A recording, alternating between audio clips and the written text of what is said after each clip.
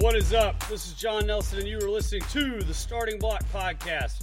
We are a podcast for complete athletic development, and our mission is to give you the tools to win, whether you are the athlete, the parent, or the coach.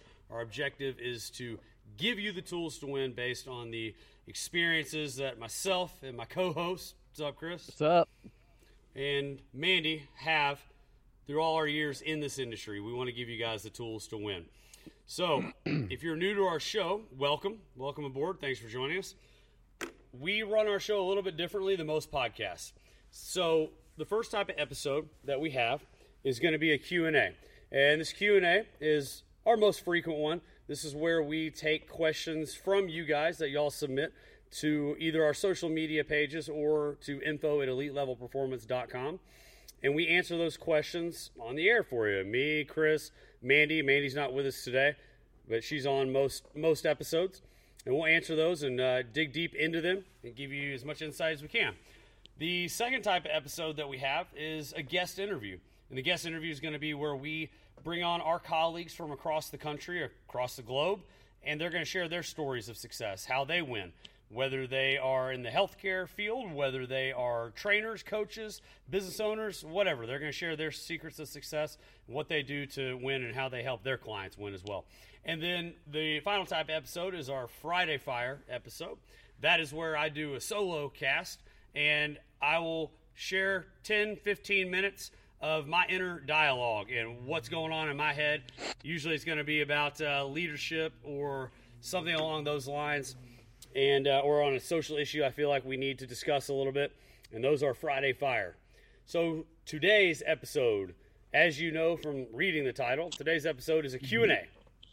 Now, we normally take 3 or 4 questions, sometimes 4, usually 2 or 3 actually, and we'll break them down. But I felt like this question, Chris and I discussed this before the show, we felt like this question was very relevant and is probably worthy of its own episode.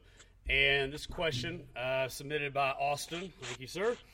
And the question was, what is the difference between what you guys do and PT or physical therapy?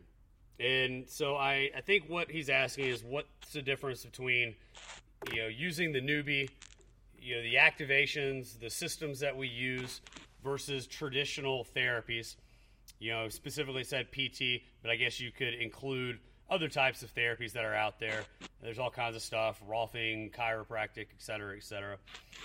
And so, yeah, it's a very good question, very good, and one that really we should dig into. So, yeah, Chris, why don't you get started, man? Where do you want to start here? Well, yeah, it's a very good question. So, I've done my share of work in the physical therapy field. So this is... Yeah, and guys, and I'm going to interrupt Chris because he won't say it, but Chris is a humble guy. He won't say it, but understand, guys, that Chris was a former licensed PT, so he's got that education. He's been in that field as well, and that's something that, we appreciate and respect. He's got an education, previous license, so... That's something you probably didn't know about Chris, and he probably wouldn't share. So I did for you. Right. Yeah. And what's interesting is, now keep in mind, the way I'm going to answer this question is based on my experience with PT and not with anybody else's. Because let's take the approach that you take, John. Could a physical therapist go learn a lot of the same techniques and go get newbies and learn 100%. How to... Absolutely they could. Oh yeah. And and probably would help their outcomes. Oh yeah. But we're talking about the way it's typically done. So for every one therapist out there that's doing just a fantastic, crazy good job, there's probably 10 who are out there doing a very standardized job. Maybe more than that. I don't really know. I've never counted. But so let's address it this way. Typically, let's just say, and by the way, since this is primarily an athletic-based podcast, I'm going to use that as an example, more of an athletic or an active adult from the perspective of someone coming from this arena. So the person's most likely very motivated to get better. if you're an athlete, if you're an active adult, you want to get back into the game. You don't want to be, sitting on your butt doing nothing. You're motivated to get better. You just want to be able to do it without hurting, or you want to be able to do it without having, symptoms of some sort. So that's half the battle right there. Oftentimes when you go into a standardized physical therapy clinic, a lot of your patient population, as crazy as it sounds, may not want to improve. They have no real motivation. So that's now on the patient's end. If you want to improve, that's half the battle. So if you have half your patients that really don't care about improving, well, that's going to reduce your outcomes right there. Yeah, it makes success a little harder. Yeah, absolutely. So, secondly, you and I have discussed a lot on we're beginning to see things on the neural input end of things. Mm-hmm. And I've got to bring up definitely two specific experiences that I cannot unsee. All right, so coming from the physical therapy world, you would see someone with a sprained ankle, and this particular person I witnessed being treated by Dr. John Pietola, okay, your mentor, and certainly someone that I know fairly well. I witnessed him working with someone that came in sprained ankle. The way he systematically began to address not just the issue with her ankle, but quickly found out she also had a problem with her right shoulder. Okay, she comes in with a left ankle problem, also finds out there's a right shoulder issue, addresses all of those things, and this person in one treatment walks out better. And by the way, it was a Dr. J treatment followed by an ARP wave, okay, ARP wave treatment, using what is now, as Garrett Salpeter would call it, the foot bath. Again, someone with a sprained ankle. I had never seen anything like that before. That would have never been done in the clinic I had worked in. And she walks out in one treatment much better than she walked in. Now, she wasn't 100%, but there was a significant improvement. I can't unsee that. Major improvement. Yes. Yeah. The other big, and again, was how much physical therapy did she receive? 0. There was not a physical therapist in that room. There was a chiropractor who was leading the treatment, and then whoever was doing the ARP treatment after that, that Dr. J prescribed, there was no physical therapy. And yet she walks out better than anybody I'd ever seen come in with a grade 2 ankle sprain.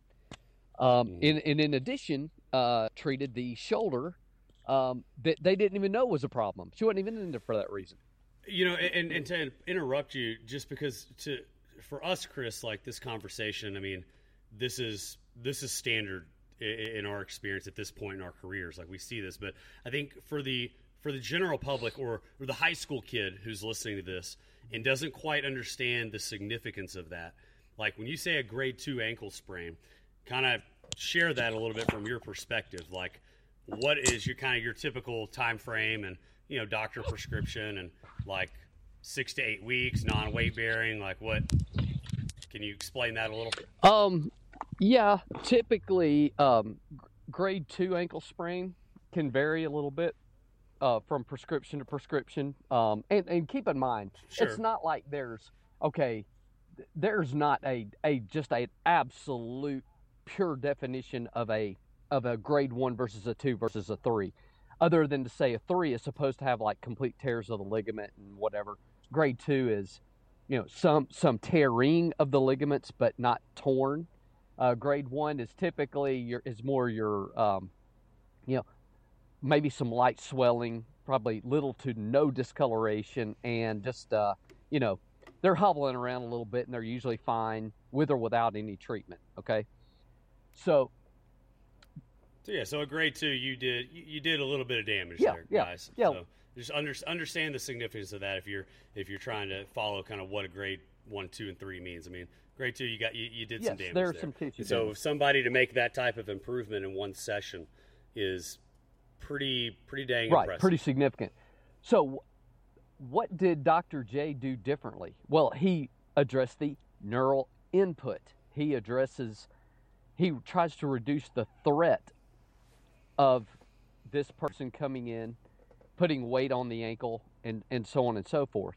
What then the follow-up treatment with in this case, the ARP, further reduces inflammation in that ankle by helping the muscles around it absorb forces better, and you probably y'all might even do the foot bath there. Oh gosh, so, I love the foot bath. So it's like it's great. It's like you see her toes curl up, with and it's really first time I'd ever witnessed that. And it was really cool looking, kind of funny looking, and yet it was very eye opening, for me. Mm-hmm. It's always very questionable when you add electricity. Yes, it does. Yes. And I always make sure, because you always see the look on the person's face. They're like, really? Is this okay? And it's like, yes, this is okay. Please do not go in your bathtub and take your hairdryer or something with you. That would not be exactly. good. So it's a little bit different, yeah. So it is pretty interesting to watch that, but once again, so what are you doing? You're addressing the neural input, followed by reducing inflammation, followed by and also getting the muscles to absorb forces better. You have someone who is instantly better. Now, I say instantly better, not instantly 100%. No, but we're talking about the same practice that got Dwight Freeney from a grade 3 ankle sprain to play in the Super Bowl, whatever year that was. I forgot all about that one. What was that? Colt. I used to use that one a long time ago. But I forgot about that. Yeah, that was a grade 3, and that was 1 week later, I want to say, or was it 2 weeks later? That was unheard of. But there used to be video of him of that on YouTube. I think they took it down. Yes. So it was that was a grade 3 ankle sprain. That was anyway. That's just a story that you can use to sort of follow up. But so naturally, someone has a lesser injury, you're going to notice even a quicker result. So the second one was, by the way, someone with the same last name as you, John. I think his name was Tom Nelson. He was hosted a Be Activated clinic in Chicago, Illinois area. Chris Corfist was one of the hosts. Dan Fichter was one of the hosts, and Dr. Nelson. Mm-hmm. It was actually in his office. And by the way, a sneak peek if anybody is listening, Dan Fichter will be joining us here in a couple yes, of episodes. He will. So stay Absolutely. tuned for that. And anyway, so Dr. Nelson himself had. Was Dr. Nelson? Was he one of the gate guys? No. That is. Those are two. I think they're podiatrists. This was a primary care physician, I believe. I think. I know that name for some reason, but I don't know why. Well, he pretty much after this clinic, he pretty much changed his whole practice. He was your standard, I think, medical practitioner in that he saw a lot of typical well visits and just general patient population in this clinic until he did Be Activated. Well, Dr. Nelson, years prior to hosting this clinic, I can't remember how he ended up with such a range of motion issue in his shoulder, but I want to say he probably had 110 degrees of shoulder flexion. Okay, if he were to hold his arm straight at his elbow, he probably could barely get his hand higher than the top of his head, barely. You should be able to raise your bicep up to your ear. Well, I want to say that this had happened years. I want to say he was like a teenager whenever he hurt his shoulder. So this was a 20, 30 year prior injury. In 10 minutes of this RPR or this Be Activated, he's able to pretty much flex that shoulder all the way up. I mean, it was 160 plus degrees. So from 110 to about 160 in 10 minutes. And this is not a new, fresh injury. Okay, there's the practitioner did not touch his shoulder, did not touch his arm. He did the Be Activated technique. And now all of a sudden, Dr. Tom is able to raise an arm much closer to full range of motion, again, in 10 minutes. Now, once again, that's something you can't unsee. I can't deny it worked. Okay, did it make any sense to me at the time? Absolutely not. But I can't deny it worked. He can't deny it worked. He absolutely changed the way he practiced medicine at that point. The last thing, and by the way, I was trained in that technique by a physical therapist. I could not use it in a physical therapy clinic. I was not allowed. All right. Yeah. I was not. I'm not saying that nobody could. I'm saying I could not, where I was working at the time. Third and final story along that line. You have some familiarity, John, with primal, what's it called? Yes, primal reflex release. Once again, trained by a physical therapist. The most gentle techniques you could ever find anywhere. Very gentle. Oh, yeah. And when it works great. When it doesn't work, it doesn't work. No, it's not. Primal reflex release technique is not something that you can use on someone with a true injury. Like, it's not going to help. It's not. Right. But if someone has just guarding and tightness and pain with movement, but there's no diagnosed like fracture or tear or whatever, it works great. I mean, it works. It evaluates nociceptive responses, which you can say a fancy word for trigger point, so to speak. And they're just protective mechanisms. And like, if you're a coach listening to this and you don't utilize that, you need to, because it's a great tool to have in the tool bag for sure. I remember I used it doing Tough Mudder once. Yeah, we were doing Tough Mudder. There was a guy cramping up, and that was one of the things I did to him. They're like, "What are you doing?" I'm like, he's fine. And all of a sudden he can walk again. Yeah, it's nothing to it. But it's a great tool. Is Dr. Imes, sorry to interrupt you, but is Dr. Imes still around? I think so, but I don't know. I really don't know. He really brilliant. was. His work was awesome. Like, and you and I barely scratched the surface of it. I don't think. I mean, I think we had a couple courses that we went through, but man, I love that stuff, and I think Dan. I think you and Dan are the one that it's simple. Onto it. Yeah, it's not. But, I mean, it's very simple. Oh gosh, and it's and yet again, I use it, go to use it in the clinic, and I'm not allowed to, and I'm like, well, what can I do? Yeah, I don't. So once again, this is not physical therapists, because I learned these techniques from physical therapists who were clearly getting great results with using simple techniques. It was the way physical therapy, the practice, was practiced where I was. Does that make sense? So, So kind of back to Austin's question. Is there a difference? The way I practiced it, or the way that I was told to practice it? Absolutely. Because what if somebody has bad wiring? Okay, their brain cannot break this compensation pattern, a bad movement pattern. They need to have the software.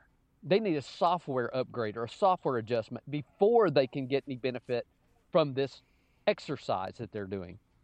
Well, you're beginning to see now, and actually it's non-physical therapy that's taking the charge, that they are beginning to say, look, let's address the input, the neural input first. Then we can go and actually do the exercise and get some benefit. All right? We can actually strengthen this tissue or strengthen these muscles that are surrounding this weak tissue or this injured tissue or this damaged tissue. It's got to be, let's address the brain first. Then we can get the benefit of what we're trying to get, as opposed to just trying to hammer this exercise, trying to hammer the strength training that may or may not be doing this patient any good. That's where I would say the way my experience has been in the way it's practiced. There has never been an addressing of the neural input end of things. That's what you're seeing the square ones of the world addressing. That's what you're seeing Dr. Matt Boulay. That's what you're seeing posturology. That's what you're seeing him address. That's what you're seeing. Dr. John Pietola. That's what you've seen him address now for years. I mean, he was the first one. He's that example of the first one. Yeah. That first example we gave. That's what you're seeing. The John Iams. Again, some of these are physical therapists. That's what you're seeing them address. The software before you address the hardware. They seem, in my experience, they seem to be getting results where a lot of times traditional physical therapy has failed because they keep trying to hit the hammer with the nail or hit the nail with the hammer, and they just keep freaking missing. And, eventually you got to try something different. And I think that's where I've often seen the hesitation is in, okay, we keep trying to do this, again and again and again and expecting a different result. Chances are it ain't happening. Try something different. Let's try the input first. And I think that's where the way you've done things, that's the way I'm learning to do things. That's the difference. Yeah, and I think that you're starting to see a little bit of shift, in I don't want to say medicine or healthcare, but you're just seeing a shift in the spectrum of everything, strength and conditioning, fitness, and healthcare, and into an openness of, okay, there's increased rates of, my gosh, it seems like everything these days. I mean, youth injuries and whatever else. I don't have any numbers in front of me, but I mean, we can all probably attest to that. I mean, that probably increases in orthopedic issues, increases in youth sports injuries. I mean, just the explosion of Tommy John, over the last 10 years or so, and I think you're starting to see a shift in, I'd say, our community as far as healthcare providers and us and everybody, that there are other things out there that are that can be of benefit, because if some of these elements were the end all be all, then we probably wouldn't have some of the scenarios that are going on. And that's kind of one of the things that I talk about when somebody calls or comes in for a new appointment is, I tell everybody right on the front end, look, I'm not a doctor and I'm not a physical therapist. Like, my job is not to treat or diagnose. That's not what we do. We look to try and identify the origin of that problem, specifically from a neurological or neuromuscular perspective. So how the brain tells the body what to do, not going the other way and trying to get the body to do something and make the brain adapt.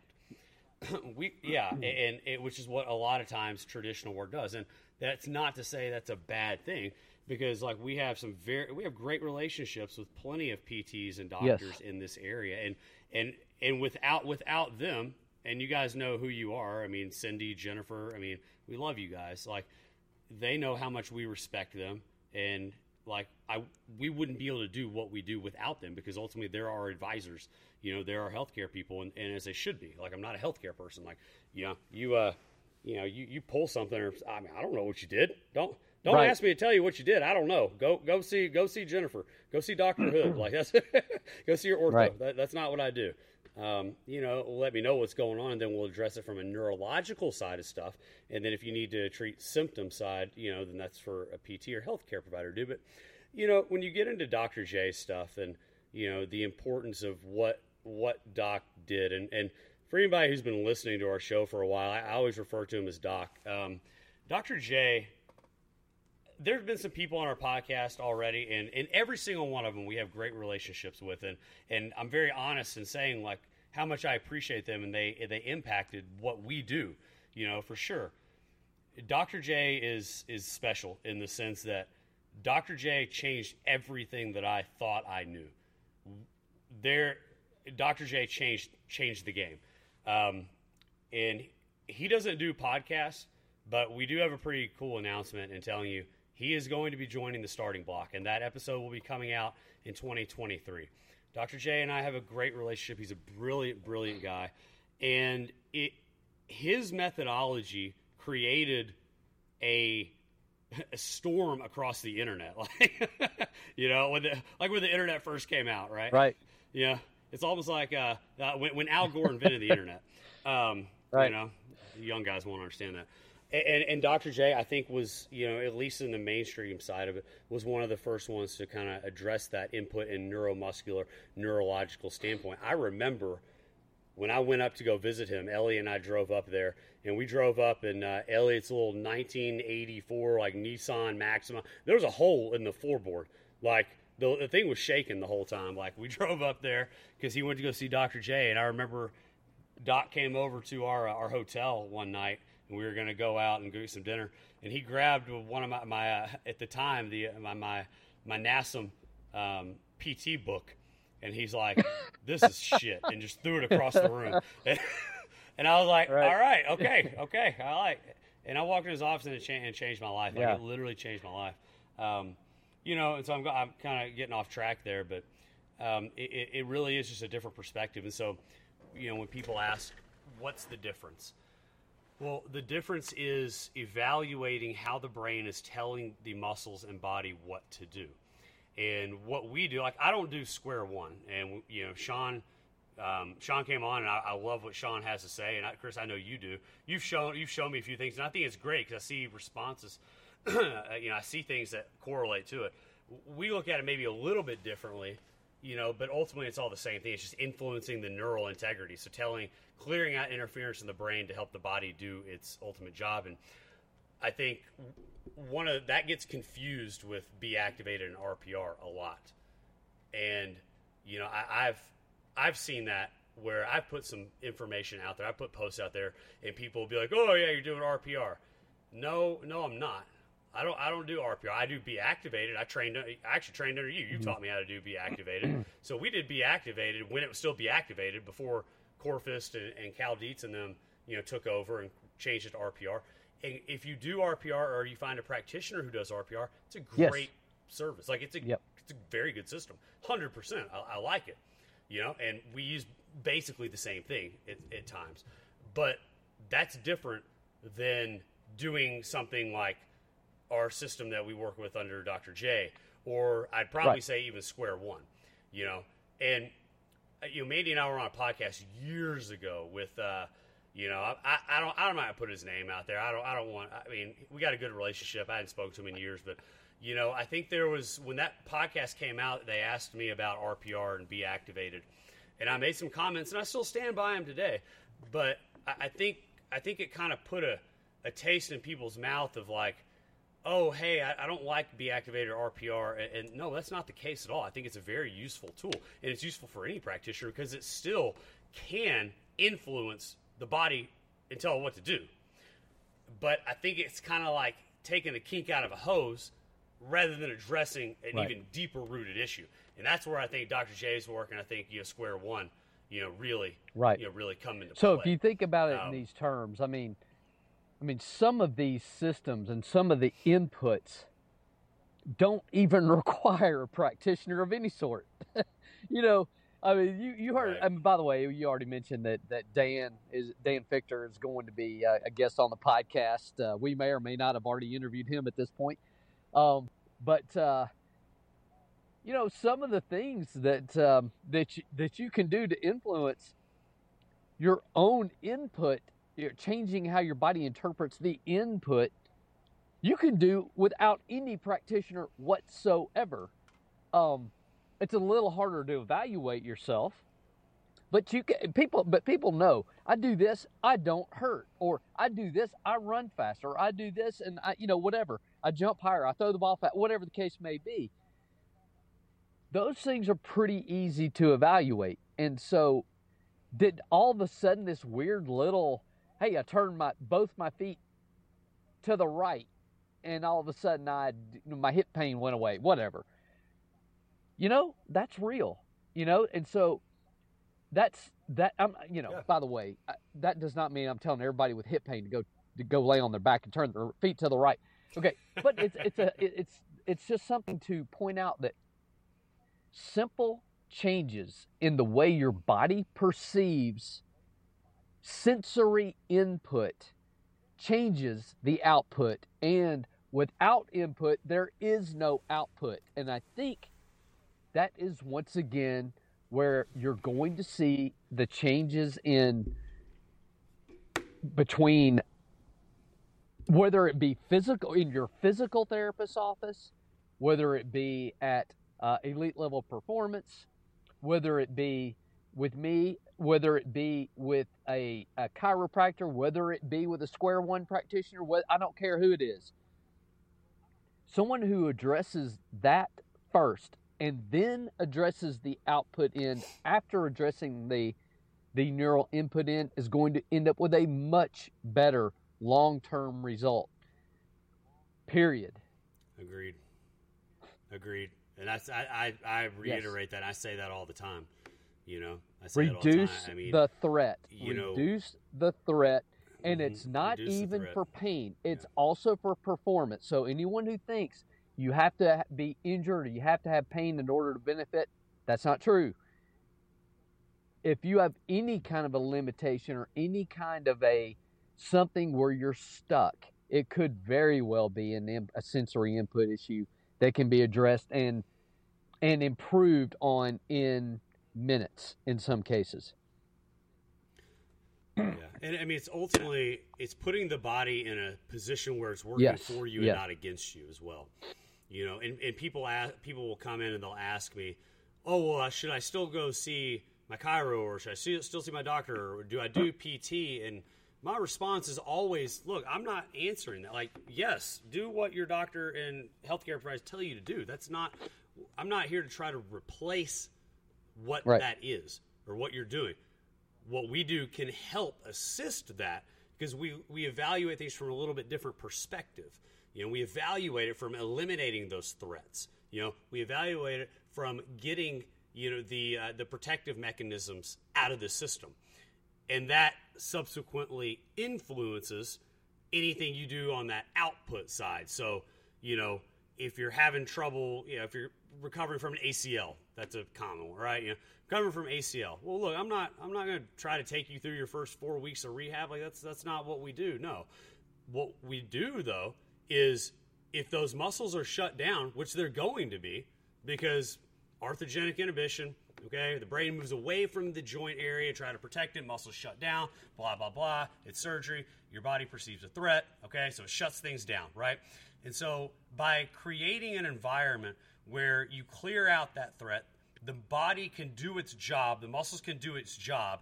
That requires zero loading, zero movement, nothing, whatever. That's all something we do on our end.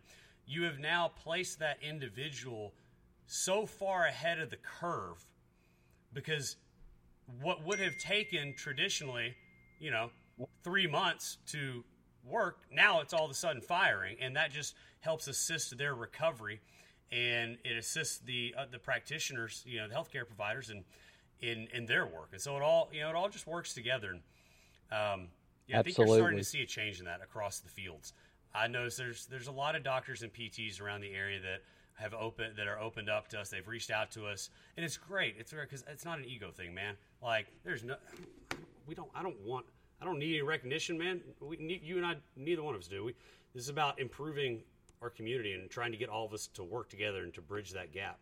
And so I keep preaching about this forever. I know, Chris. We got to wrap it up. No, absolutely. It ultimately comes down to the benefit of the athlete, the client, the customer, and it's anybody who thinks they got all the answers, chances are they are the ones who know the least. And certainly we, I'll admit, I mean, I don't know anywhere near all there is to know, but no, it's a Dunning-Kruger effect. Yeah, Dunning-Kruger, yes. Anyway, it's if we can all kind of put our egos at the door for the benefit of the people that we're serving, I think we're going to be in better shape. Yeah, 100%. So we'll probably do a follow-up to this episode, because I think we can go a little bit deeper into how it all works together and some of the areas that we look at a little bit more specifically, because Chris and I do a couple things differently, but a little bit more specifically and break it down. So we're going to wrap that up for today. It's a little shorter than normal, but remember, guys, that we ask that you please share the show. If you got some value in this, if we gave you some information, please share it. Please put it on social media. Please tell a friend, a family member, and bring them to our show. Like I said, our goal is to help the community, and we just want to continue to improve our communities and help you guys win. So appreciate you. You can follow us all on social media and send us your questions if you got them. And all right, we will guys. see you guys Thanks. here soon.